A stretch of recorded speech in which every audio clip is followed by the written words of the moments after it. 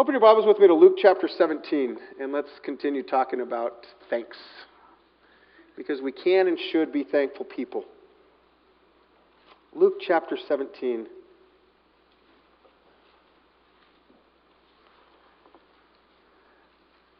Familiar passage of Scripture, I'm sure. It's a fun passage of Scripture. Luke 17, verse 11. While he was on his way to Jerusalem, he was passing between Samaria and Galilee. As he entered a village, 10 leprous men stood at a distance, met him, and they raised their voices, saying, Jesus, Master, have mercy on us. When he saw them, he said to them, Go and show yourselves to the priest. And as they were going, they were cleansed. Now one of them, when he saw that he had been healed, turned back, glorifying God with a loud voice, and he fell on his face at his feet, giving thanks to him, and he was a Samaritan. Then Jesus answered and said, Were there not 10 cleansed, but the 9? Where are they? Was no one found who returned to give glory to God except this foreigner? And he said to him, Stand up and go, your faith has made you well.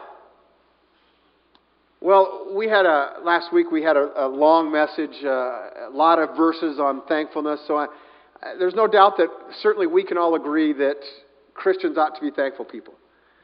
That thankfulness ought to be what Christians are all about. And if we can't start there, we're in big trouble, aren't we? If we can't start at that premise with believers being thankful people, man, we've missed the boat. We need to be incredibly thankful people. Let's just be reminded of the big reason why. Turn with me to Colossians chapter 1. Colossians chapter 1. And then we'll go to Ephesians, and we read these really cool verses that just are awesome. Colossians chapter 1, beginning at verse 21. And although you were formerly alienated and hostile in mind, engaged in evil deeds, yet he has now reconciled you in his fleshly body through death, in order to present you before him holy and blameless and beyond reproach. Well, I would think we should be thankful. Ephesians chapter 1. Or we're going to go chapter 2, actually. Sorry, chapter 2. Ephesians chapter 2. And you were dead in your trespasses and sins in which you formerly walked according to the course of this world, according to the prince of the power of the air, of the spirit that is now working in the sons of disobedience. Among them we too all formerly lived in the lust of our flesh, indulging in the desires of the flesh and of the mind, and were by nature children of wrath, even as the rest. But God, being rich in mercy, because of his great love with which he loved us, even when we were dead in our transgressions, made us alive together with Christ. By grace you have been saved, and raised us up with him, and seated us with him in the heavenly places in Christ Jesus, so that in the ages to come he might show the surpassing riches of his grace and kindness toward us in Christ Jesus. For by grace you have been saved through faith, and that not of yourselves, it is the gift of God, not as a result of works, so that no one may boast. For we are his workmanship, created in Christ Jesus for good works, which God prepared beforehand so that we would walk in them. Those two passages, and there are multiple passages like that, obviously, in the New Testament. Isn't that reason enough to be thankful?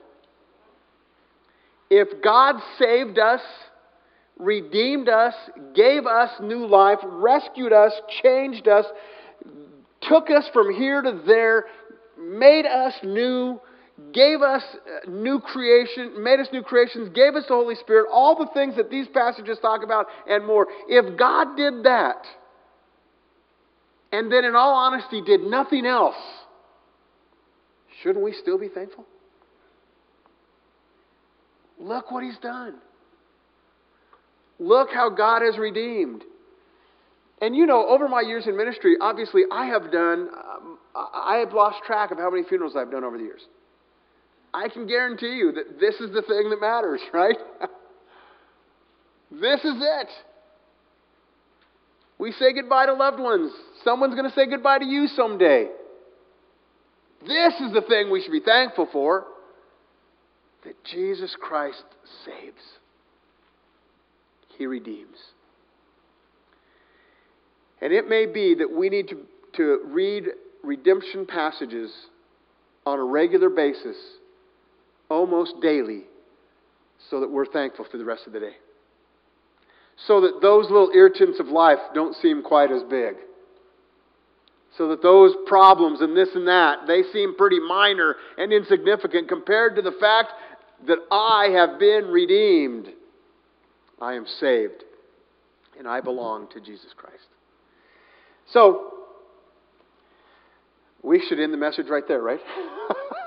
We're saved. Let's be thankful. And you know, anytime a preacher says that, he never means it. We never end the message.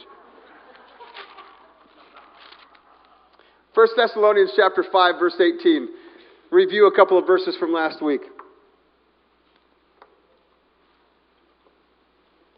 It says this: in everything give thanks, for this is God's will for you in Christ Jesus. In everything give thanks. We are to be thankful people. We need to give thanks in everything. This is God's will for us.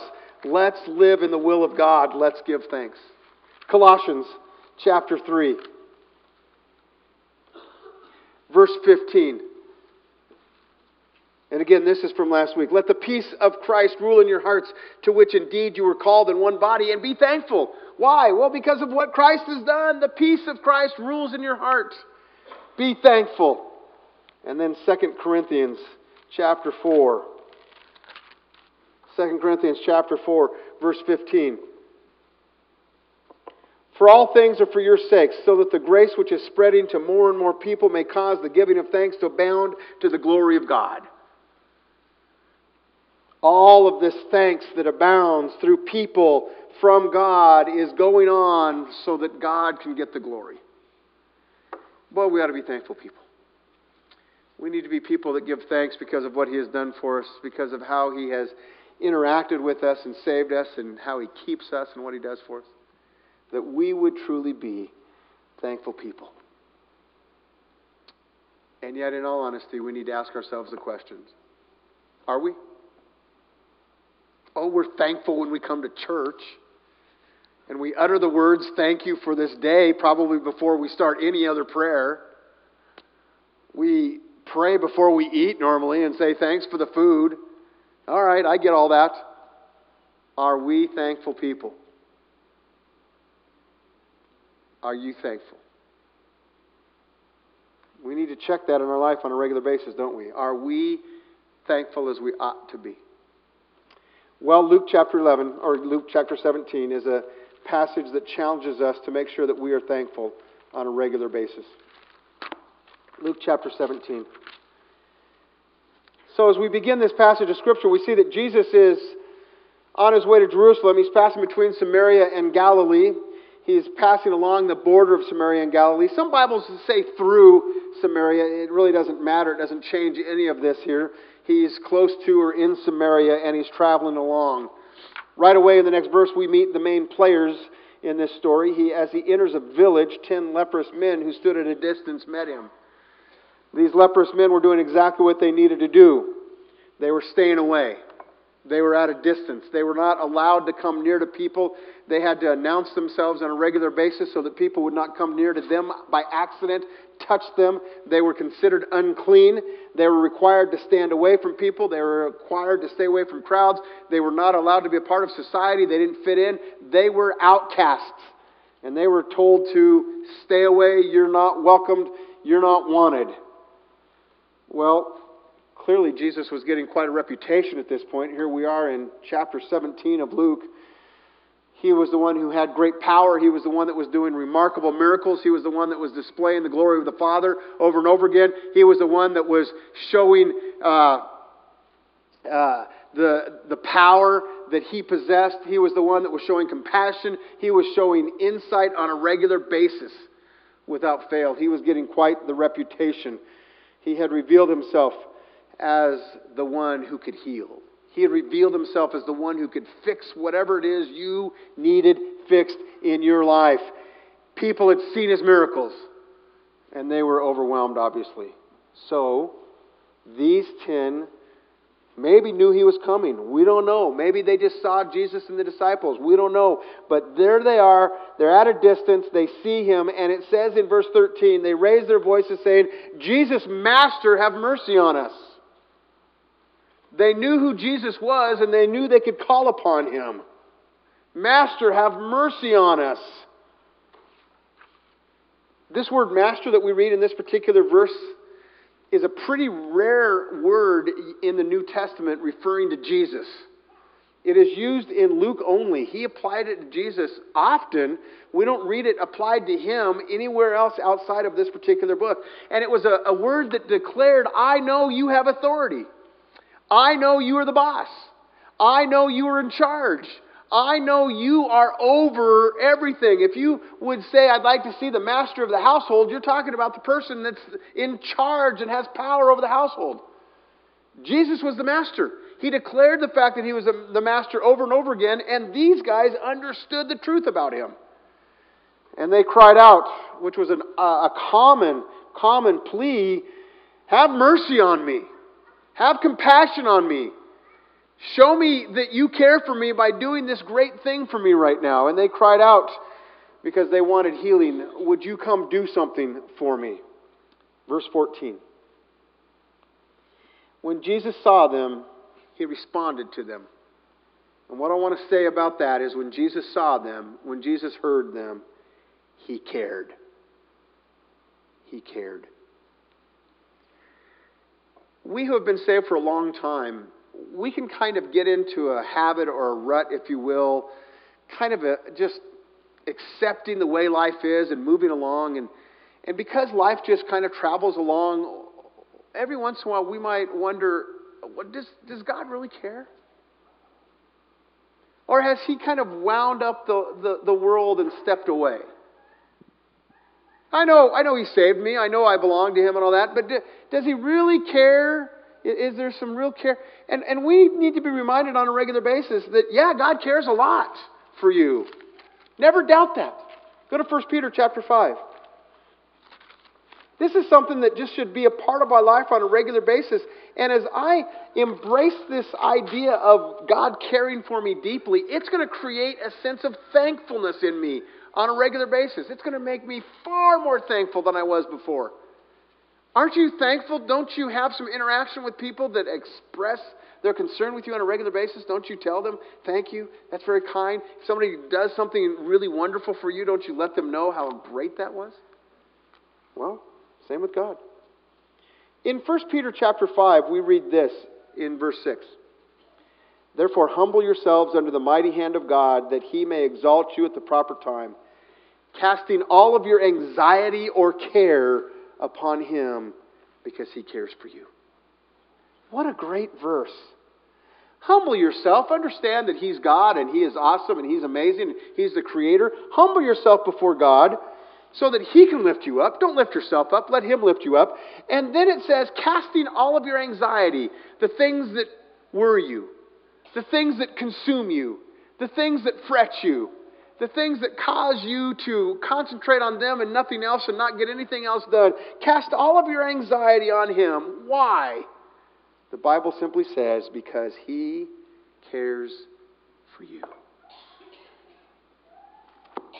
The God of the universe, the God who spoke all of creation into being, the God who made Adam and Eve, the God who spoke with Noah and Abraham, the God who dealt with Jacob, the God who spoke to the prophets, the God who came to earth as a baby as we're getting ready to celebrate Christmas, the God who walked on the earth and saw people, the God who was crucified and buried and risen again, the God who lives in heaven right now, the God who is preparing a place for you, cares for you and what's going on in your life this very moment.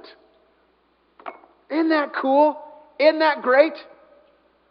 Man, we live in a pretty busy world, don't we? We can be surrounded by people and be all alone, can't we?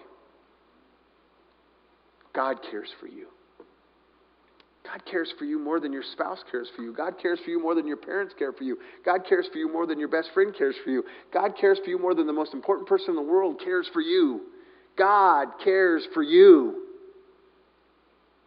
It's a simple word, it's a simple phrase, and yet we understand what it means. Casting all of your anxiety upon him because he cares for you. He is interested in you. Don't you dare go through your day and not talk to the God who cares for you about your life and your day. Don't be silly. Don't throw that away. Talk to him throughout the day.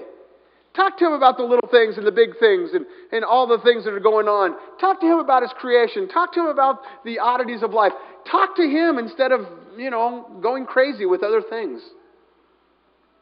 Say, Lord, that person that's in front of me, maybe they're having a terrible day. That's why they just can't find their money in their wallet, Maybe they've had a rotten day. Help them out. Talk to God about things instead of allowing life to drive you nuts. Turn with me to Mark chapter 10. I love this little portion of Scripture in Mark chapter 10.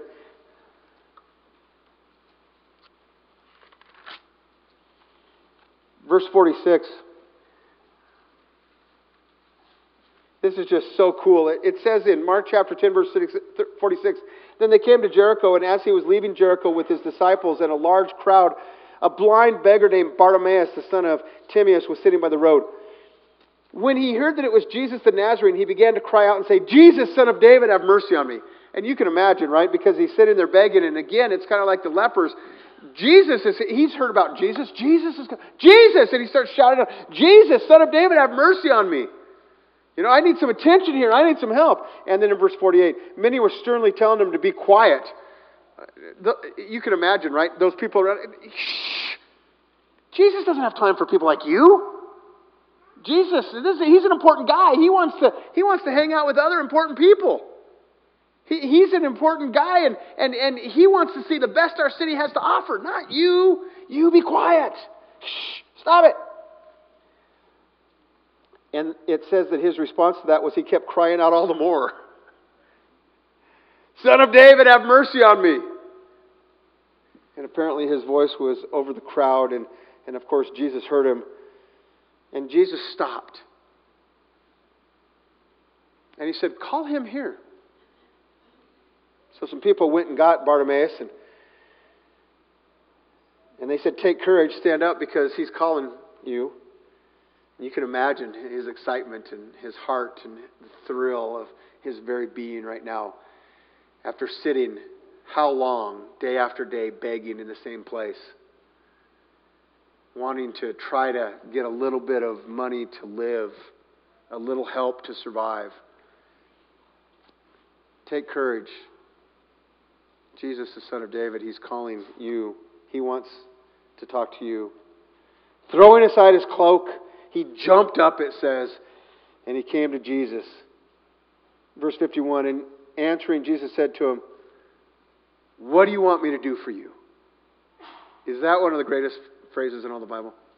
Blind Bartimaeus throws off his coat, goes with some help, stands right in front of Jesus, and you can tell that Jesus, he would have been looking at him, and he said, what do you want me to do for you? What do you want me to do for you? What do you want me to do for you? What a cool thing. Jesus cares. I don't think anything has changed. I believe that when we cry out to God, I believe that our Heavenly Father still says, what do you want me to do for you? How can I help you?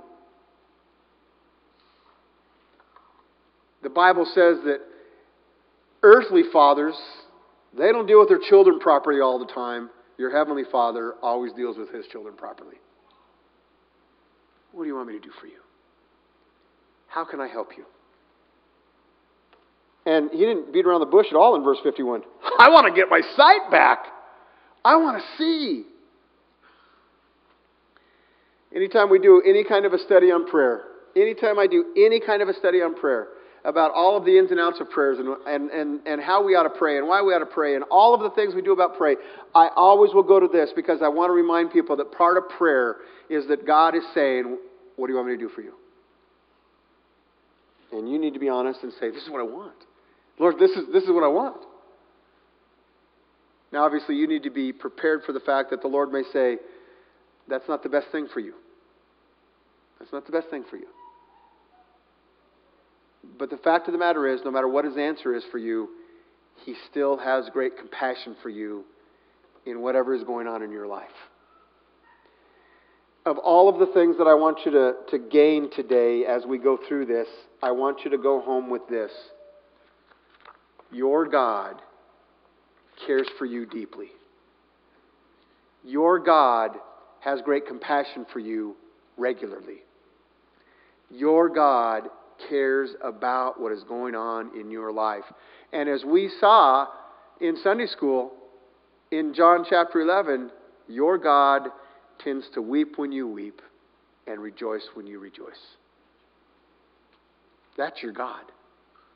He's a great God. A great God. Then one last one, I think about Psalm 23. Just flip on over there if you need to. Maybe you have it memorized. Because we are reminded with this remarkable psalm that is good for so many occasions. It simply says this: the Lord is my shepherd, I shall not want. Why? Because He cares for you. He makes me lie down in green pastures. Why? Well, because He cares for you. He leads me beside the quiet waters. Why? Well, because He cares for you. He guides me in the paths of righteousness for His name's sake. Why? Well, for His name's sake and because He cares for you. Even though I walk through the valley of the shadow of death, I will fear no evil. Why? Well, because you're with me, and your rod and your staff, they comfort me because He cares for you. You prepare a table for me in the presence of my enemies. I have a regular feast in front of those all the time. Why? Because He cares for me. You have anointed my head with oil, my cup overflows. Because every single Christian needs to understand that we go through life drinking from the saucer, right? Our cup is overflowing and we're drinking from the saucer. Why? Because He cares for us. He loves us. And the psalmist ends this psalm by saying, surely goodness and loving kindness, mercy and loving kindness will follow me all the days of my life. Why? Because He cares for me. And I'll dwell in the house of the Lord forever because He cares for me. Never doubt that God cares for you. Never doubt. Now, before we move on from that, make sure that you're like the leper. Make sure you're like Bartimaeus. It does no good to simply understand that the Lord cares for you and then go along your merry way. Make sure that you run to Him. Make sure that you're a part of Him. Make sure that you're talking to Him. Make sure you're sharing your heart with Him. Make sure you're praising and thanking Him, as we're about to see here. Go back to Luke chapter 17 if you're not back there already.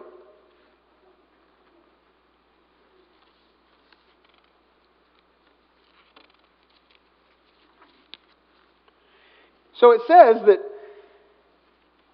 that they said, Master, have mercy on us. He saw them and He said to them in verse 14, go and show yourselves to the priests. So His mercy was, go and show yourself to the priest. Go and do that.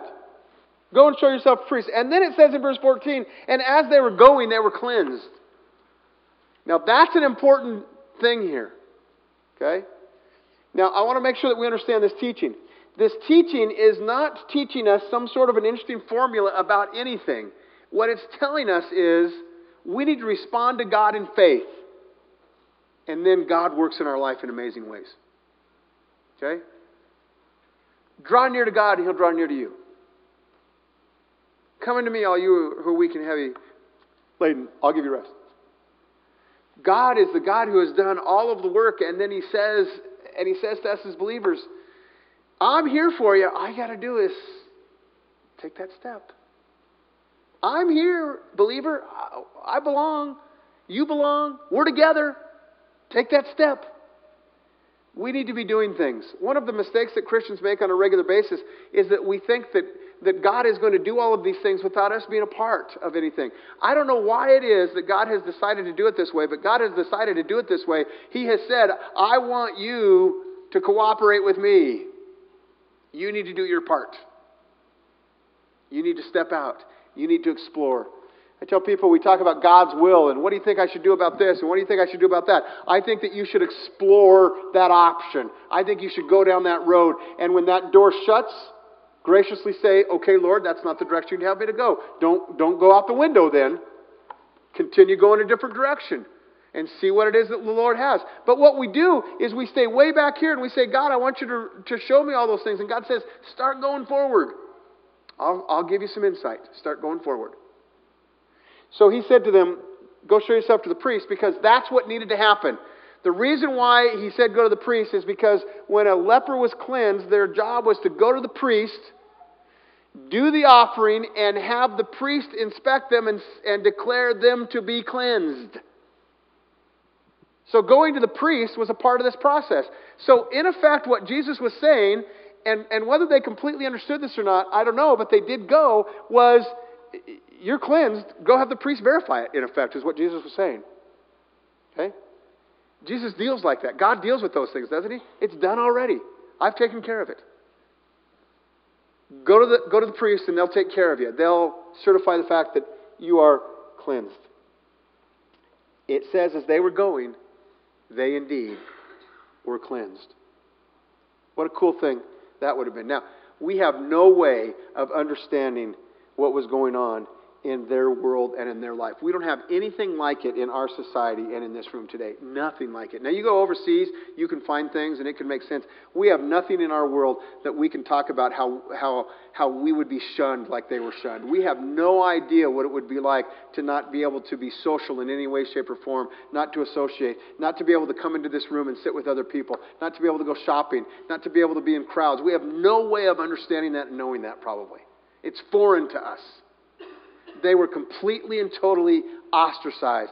They were considered the lowest of low. And as they're going from Jesus to the priest, all of a sudden they're cleansed. They're healed. Their leprosy is gone. Can you imagine what that would be like? That's beyond us, I think. I mean, wow! How amazing! And it says in verse 15, now one of them, when he saw that he had been healed, turned back, glorifying God with a loud voice. You would think that would be it, wouldn't you? You would think that turning back and glorifying God with a loud voice would be it. I mean, they were willing to stand at a distance and raise their voices and say, Jesus, Master, have mercy on us. So you would think that when they were cleansed, they would be willing with their loud voices to say, He did it! He did it! He did it! Look, He did it! I'm cleansed! Look! He did it! Jesus did this! And indeed the one was. The one of them, when he saw he had been healed, he turned back, glorifying God with a loud voice. He fell on his face at his feet, giving thanks to them. And he was a Samaritan, the Bible says. He was a person that really wasn't part of the Jewish people. Half Jewish, half not. And he turned back and he glorified God with a loud voice, and he fell on his face at his feet. He worshiped him and he gave him thanks. And Jesus simply said this, I was kind of expecting 10. Weren't there 10 of you? How come only one came back? I honestly wonder sometimes whether the Lord looks at us after something has gone on in our life and says, well, now, he doesn't do that. That's not in God's character. But, play along with me for a minute. What's the deal? I get nothing from that? Come on. You think maybe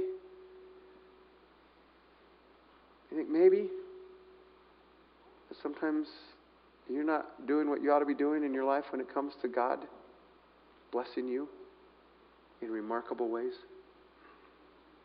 And God may be saying, I thought I did that for a lot more than the few who said thanks today.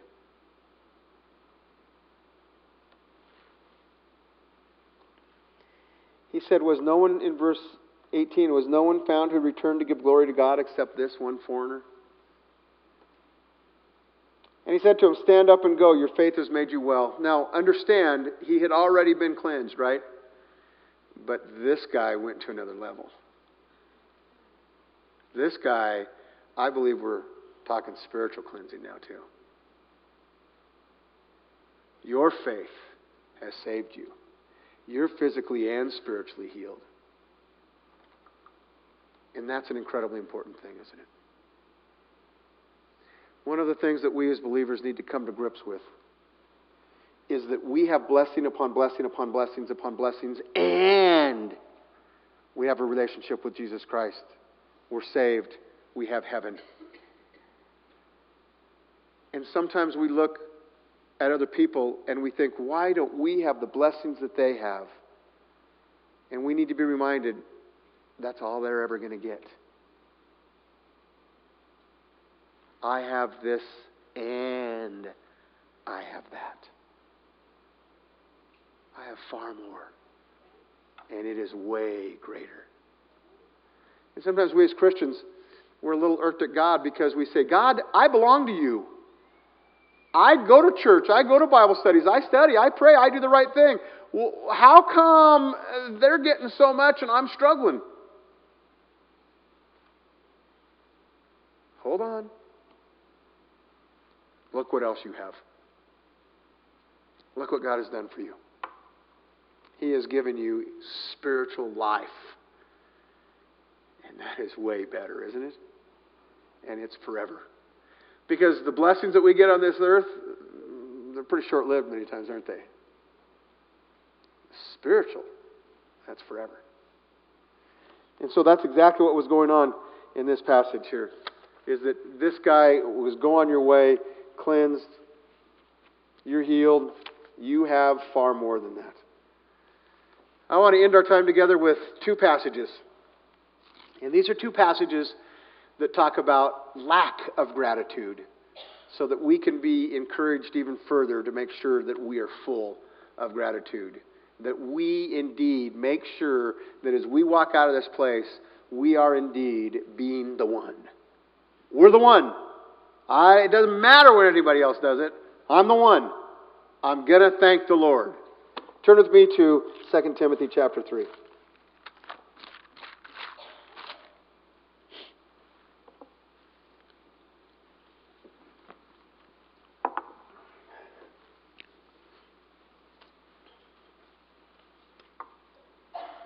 It says this beginning at verse 1, 2 Timothy 3.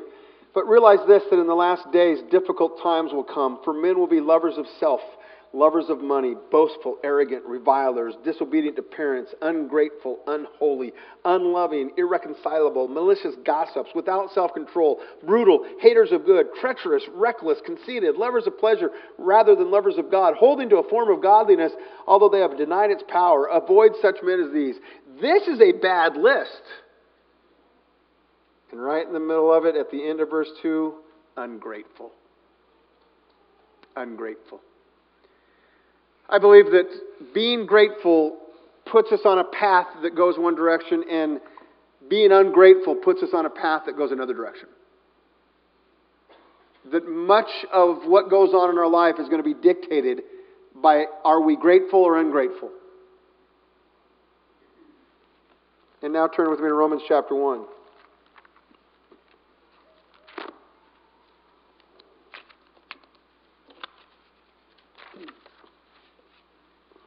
Verse 18. For the wrath of God is revealed from heaven against all ungodliness and unrighteousness of men who suppress the truth in unrighteousness, because that which is known about God is evident within them, for God made it evident to them. For since the creation of the world, His invisible attributes, His eternal power and divine nature have been clearly seen, being understood through what has been made, so that they are without excuse. For even though they knew God, they did not honor Him as God or give thanks. But they became futile in their speculations, and their foolish heart was darkened. Even though they knew God, they did not honor Him nor give thanks to Him. May that never be said of us. Even though we know God, we don't honor God or give thanks to God. Take a journey through your life. Take a survey. Make a list. You have a lot to give thanks for. A lot to give thanks for. Be the one. Always, always, always return to the Lord and fall down at His feet and worship Him and give Him thanks.